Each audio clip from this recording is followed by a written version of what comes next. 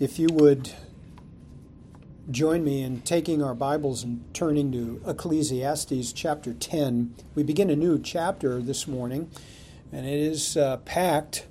In fact, it is something I don't believe we're actually going to get through in one study. I was wondering when there would be a part two in our study of Ecclesiastes, and this has to be it.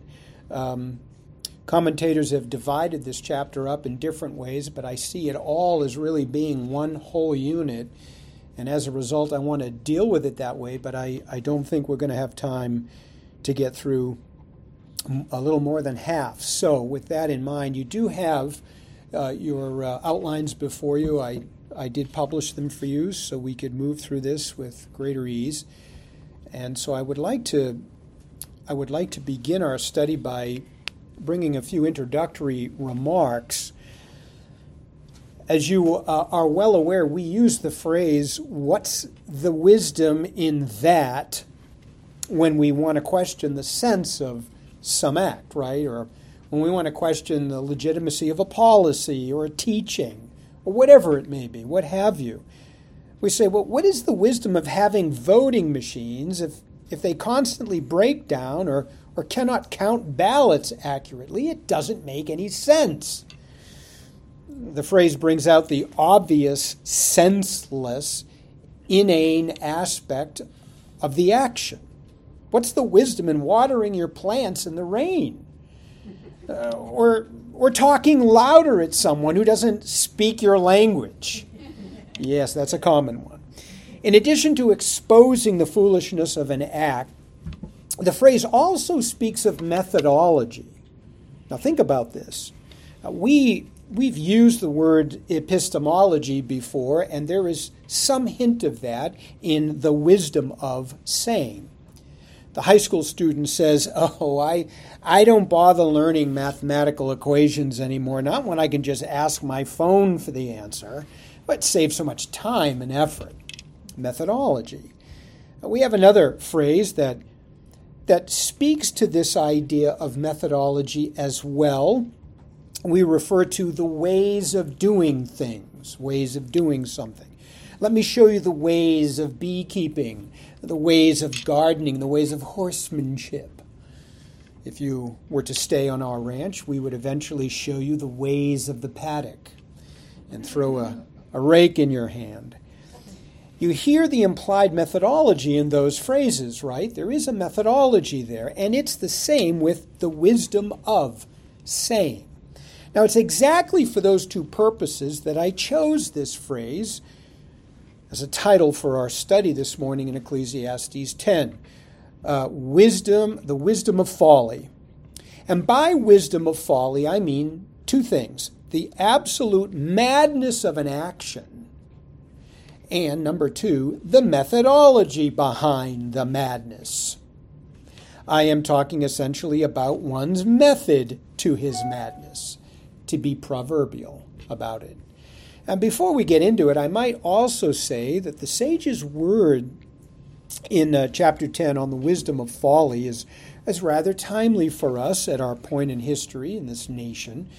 For the past 20 or so years, and especially the last 10, it seems as though insanity is very much in style in our country, doesn't it?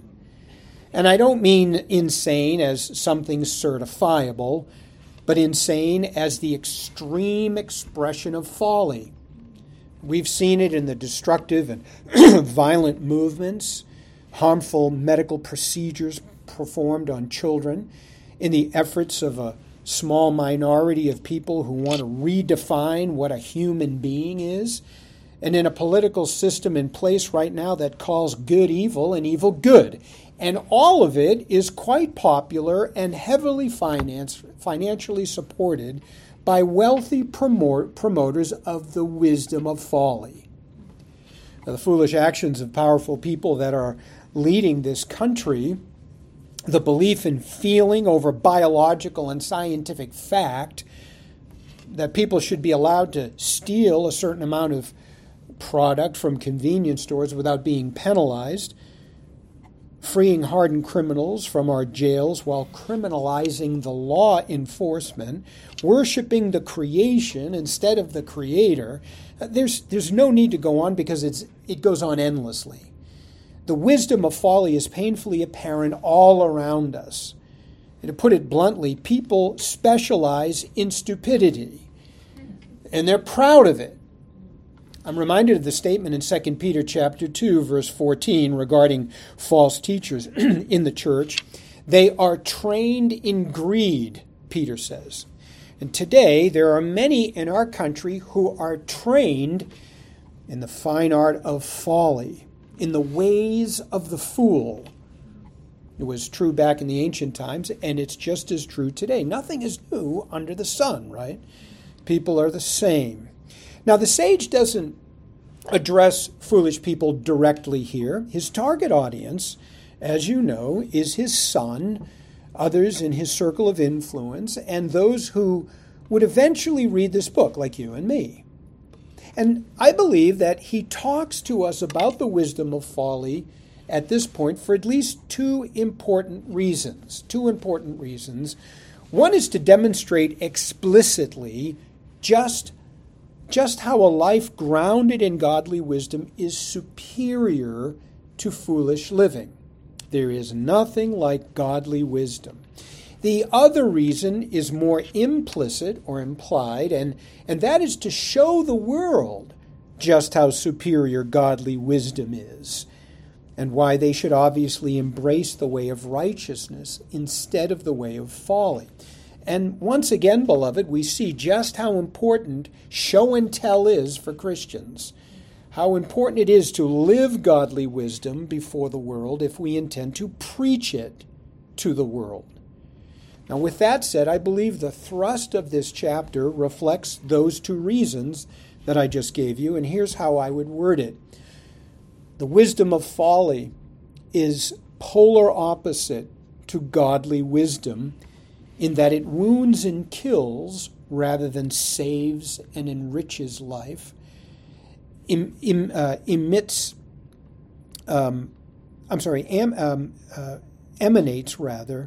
from a wicked heart rather than a redeemed one, is reactive rather than proactive, self-serving rather than gracious, and destructive rather than life-sustaining. Therefore, embrace godly wisdom. Now, I don't believe that we're going to get through even more than half of this in one study, so let's start to consider the message one part at a time, starting with verse 1. The wisdom of folly is polar opposite to godly wisdom, and its voice wounds and kills rather than saves and enriches life. Verse 1 sets the discussion in its proper context by identifying wisdom of folly as being polar opposite of godly wisdom that brings honor. And more specifically, verse 1 addresses one aspect of the wisdom of folly, and that is foolish talk, destructive speech, harmful communication. Let me show you how the sage brings this out. He says, in the same way that dead flies ferment a perfumer's oil and causes it to stink, so a little foolishness is more potent than wisdom and honor. Excuse me. Now, the sage wants us to see in this marvelous bit of Hebrew poetry the importance of truth, or the important truth, rather, that foolish speech wounds and kills, and he uses a triple entendre to do it. A triple what? Right, a triple entendre. You're probably more familiar with the double entendre. And for those of you who are not familiar with it, let me explain it to you. Now, don't be scared. A double entendre is a figure of speech that gives a word or a phrase a double meaning. That's it. Just as a double meaning. In other words, there is a word play going on. Okay, so The double entendre is very common in Hebrew wisdom literature, like Ecclesiastes. So where do we find this in verse 1? This double entendre, or this triple entendre, a triple meaning given to a phrase or a word? Well, it's in the first half. Now, I'm going to go through this with you because it's absolutely necessary that you understand what the sage is saying. So you're going to have to really think, put your thinking caps on and hang in there with me. Okay, the sage uses one phrase to convey three different meanings. One phrase to convey three different meanings. And you can be sure that his audience, certainly the first to hear it, as well as the latter Israelites who knew the Hebrew language, had no problem understanding this. They knew right away. It's we who are at a disadvantage because we don't know their language. So how do we know that there are as many as three levels of meaning here? Well, let's get into it and I'll show you how. Are you ready? As we read this first half, we notice the first figure, dead flies, and the second figure, the perfumer's oil, that follows right after. We also notice that they bear some relationship to each other, right? Dead flies ferment and cause the perfumer's oil to stink. That's how they relate. One affects the other. But it's not certain how dead flies cause the perfume to ferment and stink. So there is obviously something more going on here. And there is. The translation, dead flies, is literally flies of death, which means that the flies themselves are not dead, but attracted to the dead, in this case, a dead body. If so, then the sage uses the image of flies covering a dead body to refer to the dead body itself. You with me? And you might as well know that there is a figure of speech that uses the part of something to mean the whole of something. For example, we say brass when we mean the military. How does that work? Well, the figure uses the brass medals that they wear to refer to them.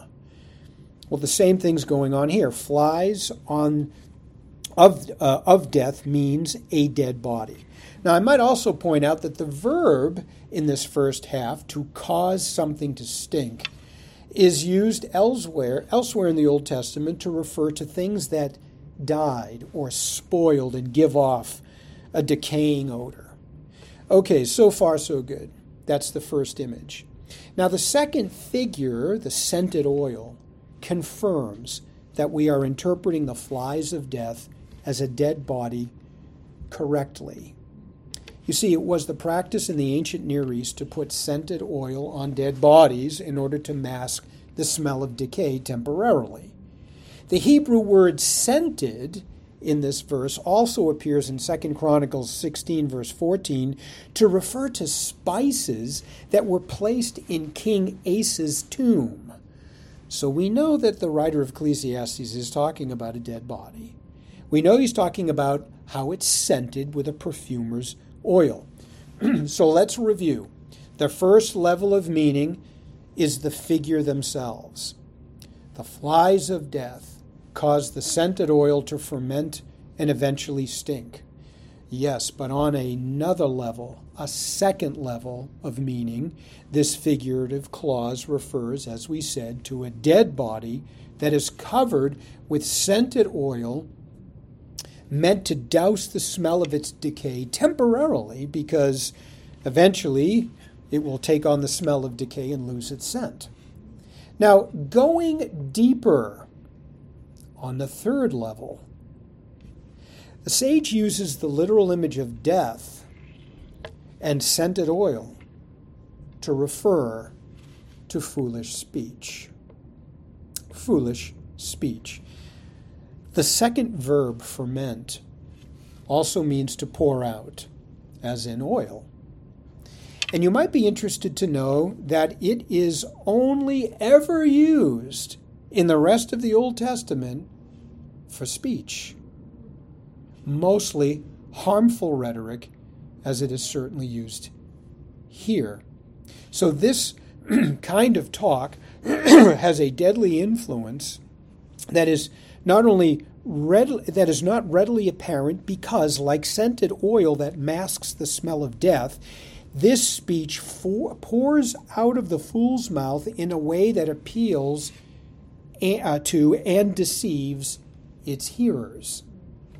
It's pleasing to their ears in the same way that the scented oil eventually appeals to the sense of smell, but in the same way that the oil becomes tainted by the stench of death, the fool's rhetoric that influences people will become evident in that it will wound them, if not lead to their demise.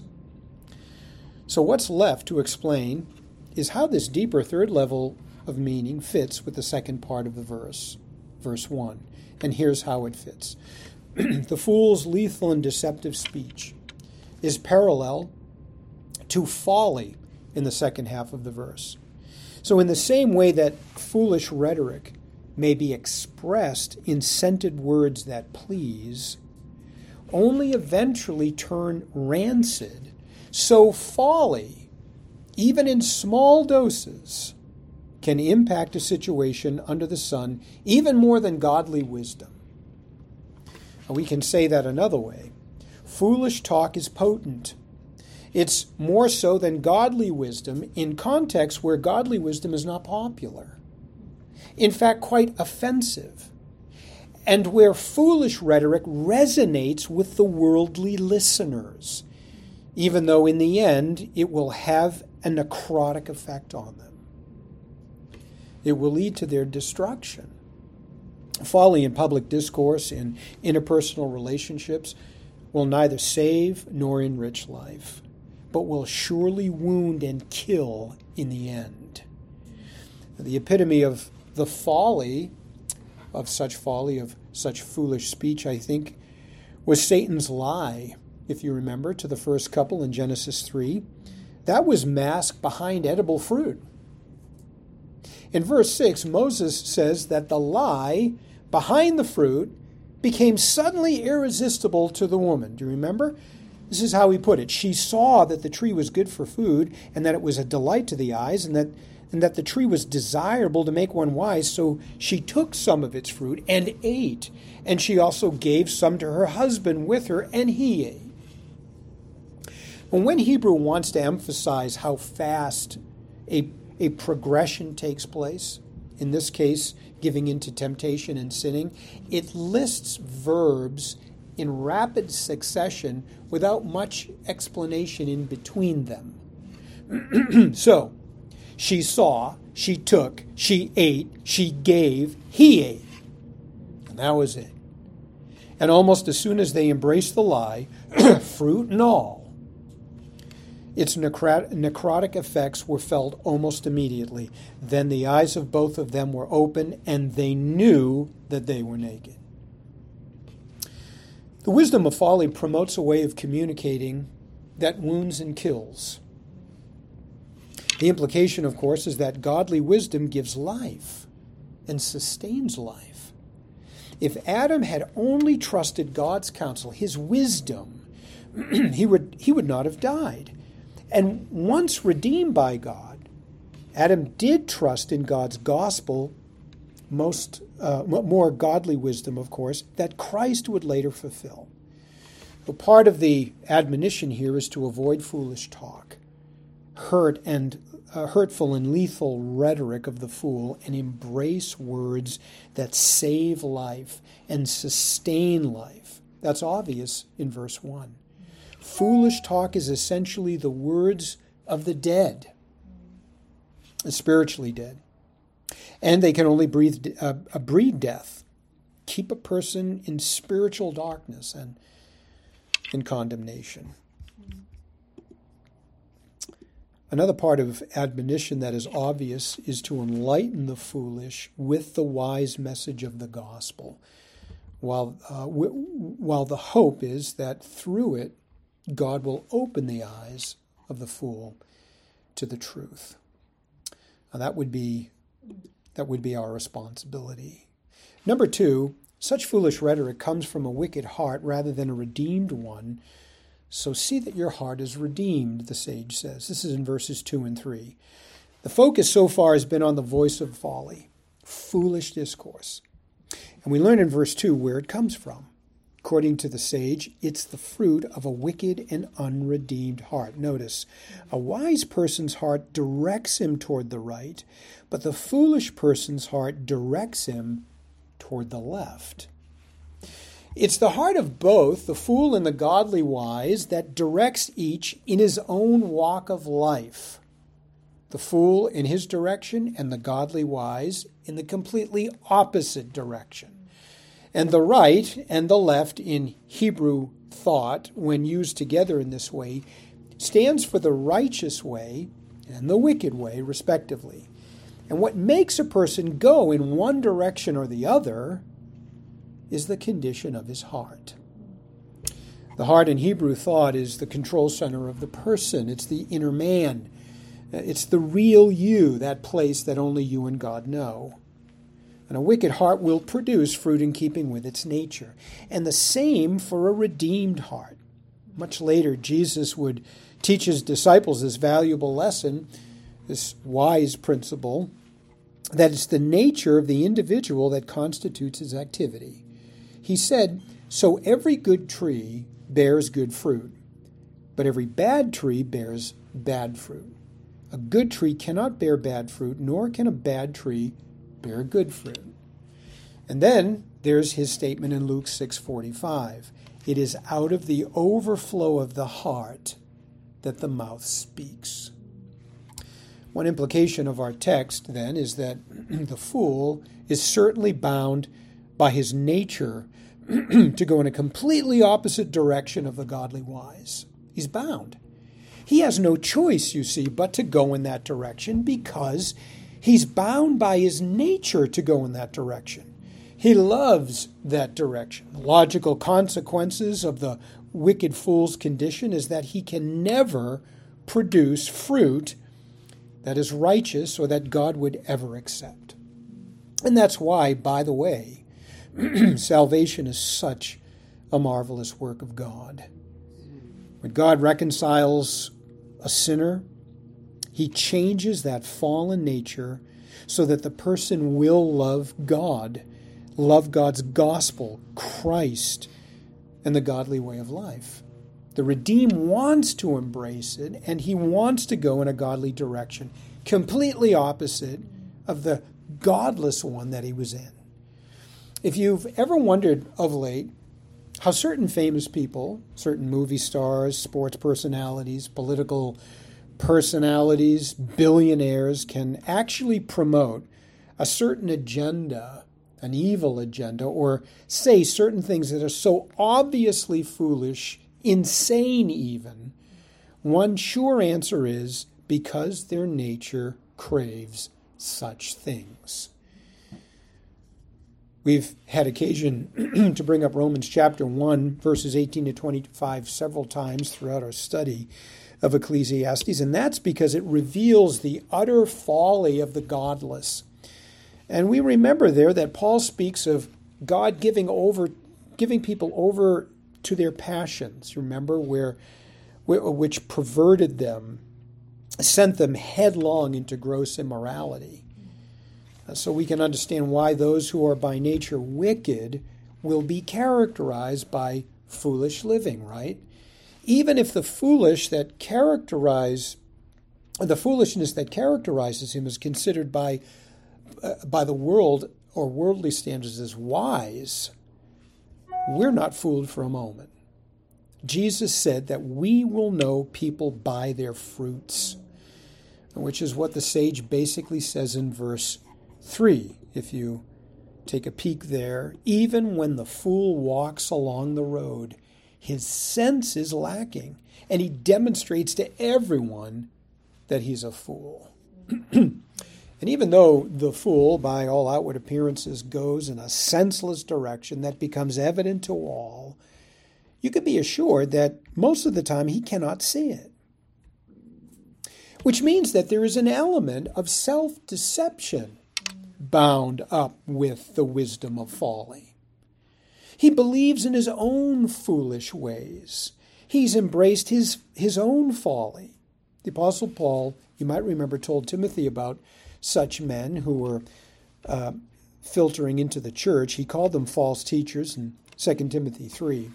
In verse 13, he warns that evil men and seducers shall wax worse and worse, deceiving and being deceived. It's an interesting phrase at the end. We can make two observations about that statement. First, Paul utters it in the larger context of the gospel, where he goes on to tell Timothy in just a couple of verses further that this wisdom of folly is not what he learned. Rather, he learned the Scriptures, which alone are able to make one wise unto salvation. Paul makes a deliberate contrast then between the foolish rhetoric of false teachers and God's Scripture, which is wise and able to save. The second observation is that these evil men, and notice they are evil by nature, which is why they commit evil, deceive others by their rhetoric that they themselves have bought into. They are self-deceived. They believe the foolishness that comes from their hearts and out of their mouths. And while they go on to deceive many, those, of course, who embrace a godly wisdom will not be deceived. That, I believe, is really what the sage is getting at here when he says that the foolish activity will become evident to all. And that would be all those, of course, who have embraced godly wisdom. Biblical faith teaches us that those who possess it can know what is truly righteous and wise from what is truly unrighteous and foolish. Even when the culture repackages those, when it repackages unrighteousness and foolishness and wickedness as something virtuous, we have the light, beloved. We have the truth to expose falsehood. And if we are ever misled, well, it's only because we haven't done our homework, and that's on us. Now, in light of this truth, then, the implied application should be obvious. Make sure that your heart is right. Make sure that it's been redeemed, that it loves righteousness and cultivates a love and a desire to follow Christ all the days of your fleeting life. If your heart is redeemed, then you'll have the ability to follow Christ and apply his wisdom and not be taken in by falsehood. And that's something that we can not only promise to any unbeliever who turns from dumb idols to the living God, but we can show them that we have as well. Again, another important responsibility on our part. There's a great difference in the way that the redeemed handle life and the way the fool handles life. I think we're at an advantage. That's why we can show them godly truth. Remember, the sage has just made the point that godly wisdom and the wisdom of folly go in completely opposite directions of each other, and that the fool's senseless life becomes evident then. By the same token, the life of the godly wise will become evident to the fool of this age. And we'll see one example of that in verse 4. Look at verse 4. Here we see the folly, or the wisdom of folly, is reactive or reactionary. But godly wisdom is proactive. We move from the voice of folly now to her actions. And we see in verse 4 that folly is reactive in those situations where godly wisdom is proactive. The sage says, if the ruler's temper rises against you, do not abandon your place, because composure puts great offenses to rest. What's the sage getting at here? Well, the context, I think, is easy enough to recognize. We have a fool serving in the king's court, a familiar scenario that the sage has already used on 2 other occasions. And in this one, the king loses his temper against the foolish servant. Why? We don't know. But we don't need to know, because the emphasis is on the response of the foolish servant, who would tend to walk out either in a huff or in protest to the king's harsh and maybe unwarranted outbursts. But harsh and unwarranted as the king's outbursts might be, the foolish servant's response would greatly offend the king, wouldn't it? Who could basically say and do whatever he wants in his own kingdom, and the servant puts his own life in jeopardy. In verse 4 says that it is to be expected from fools to behave this way. Fools are reactive. Oxford defines reactive this way: responding to a situation rather than creating or controlling it. Isn't that an interesting definition? Reactive responses are thoughtless responses. They are from the gut responses. We might say fleshly responses, in the heat of the moment responses. To react means to return evil for evil. You holler at me, I holler back. It's an ungodly response that cares nothing for the person on the end of the reactive behavior. Reactive responses care only for self. In fact, they're designed for self-preservation. Hey, what about my needs? You forgot me. This kind of thing, this reactive way of the fool. A reference in James chapter 3, verse 9, of cursing people who have been made in the likeness of God is a good example of being reactive. The godly wise, on the other hand, no matter how personally offended, whether warranted or not, should always be proactive in these situations. Always. To be proactive means to take control of the situation or to handle it in a godly way for God's glory. That is, to fairly and accurately represent God, to give truth that fits the need of the moment and that benefits the hearer in some way, is gracious and long-suffering.